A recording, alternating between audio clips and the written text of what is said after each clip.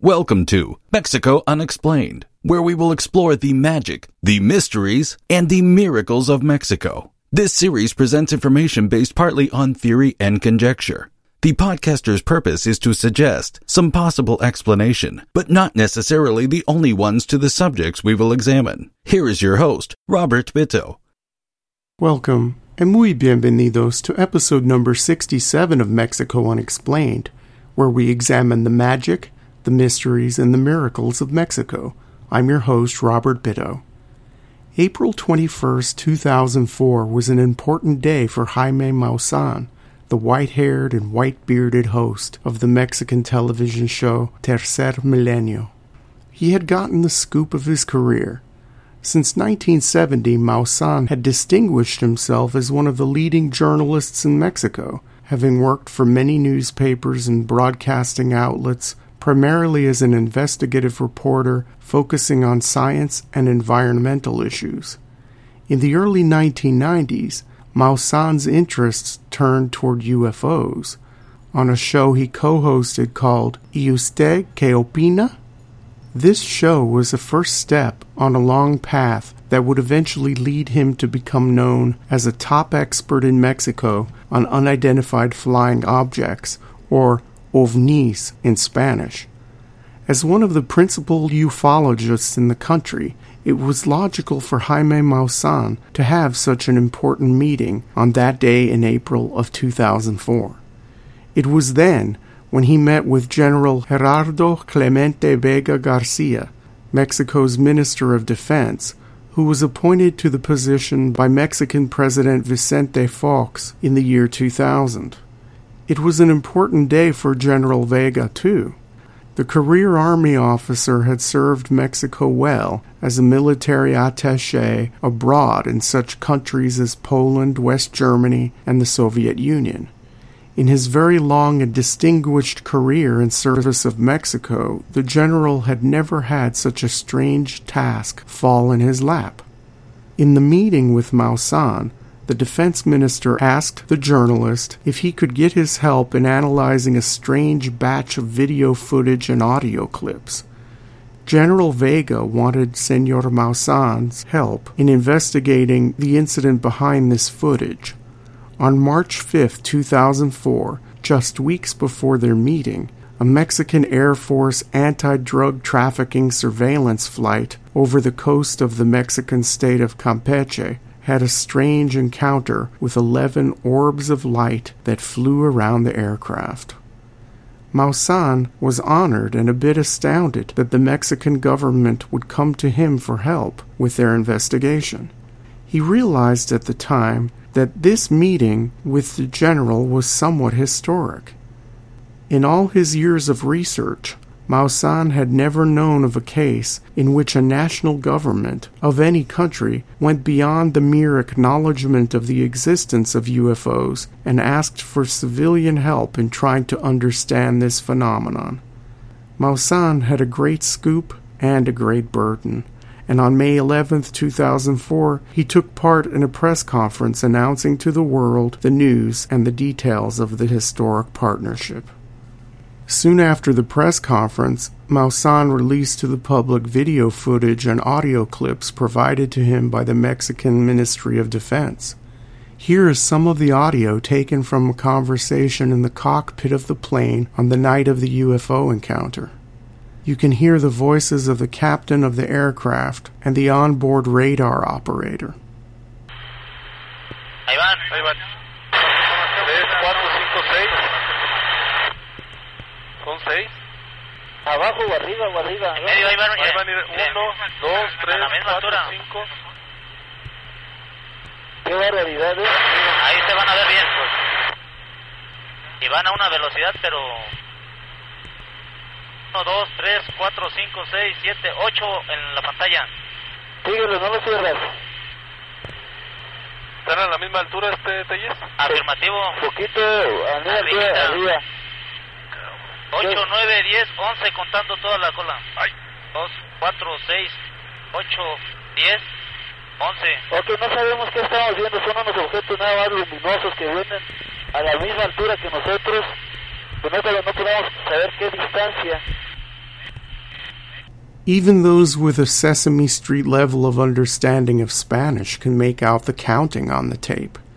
Radar operator Lieutenant Germán Marín is counting off the objects on his screen and ends with the number 11. So, what exactly happened that night over the Gulf of Mexico? The date was March 5, 2004. The time was between 5 and 5:30 p.m. The location where the objects began to appear is marked at 18 degrees, 26 minutes, and 60 seconds north latitude and 90 degrees, 43 minutes, and 69 seconds west longitude. The Merlin C-26A bimotor airplane, part of the Mexican Air Force's 501 Aerial Squadron, was flying at 10,500 feet near Ciudad del Carmen off the coast of the Mexican state of Campeche in the Gulf of Mexico. The plane was staffed by a captain and 2 lieutenants who were responsible for operating the radar and infrared systems on board the plane. The range of the radar was approximately 50 miles. The range for the infrared system was between minus 40 degrees Celsius and 1,500 degrees Celsius. Visibility was at 96% and weather conditions were calm, with no storms nearby or in the forecast for that evening. The airplane was only used for surveillance and detection. It was not commissioned for combat or intercept maneuvers.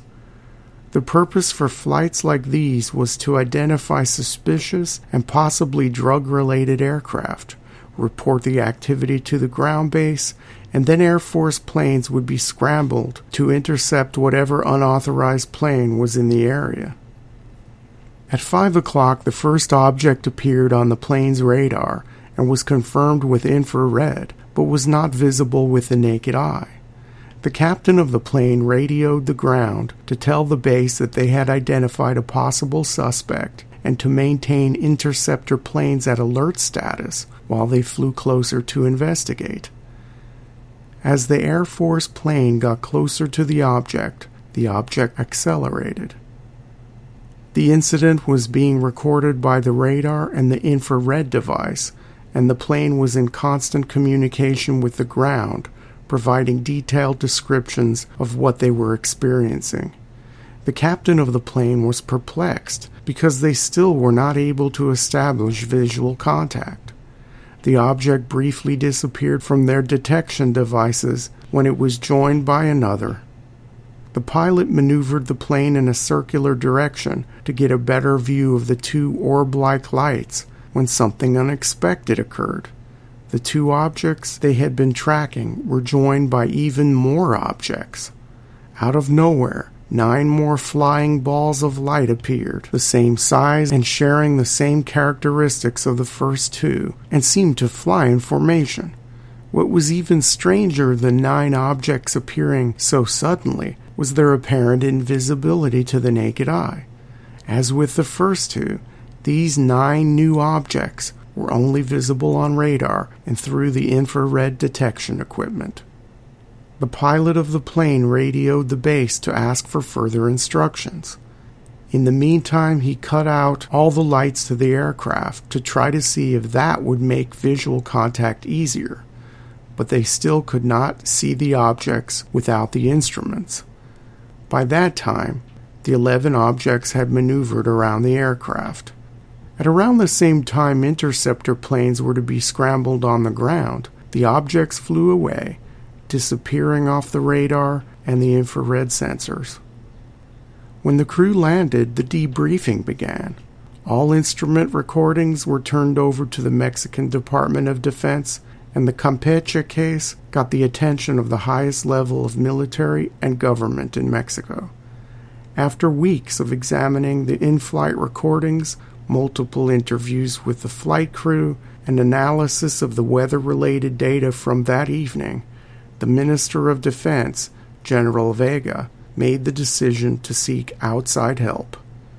Going to television ufologist Jaime Maussan was a giant leap in the UFO field because, as stated before, it was one of the first times in history when a sovereign government of a country not only acknowledged the existence of UFOs, but solicited the help from the private sector to aid in an investigation.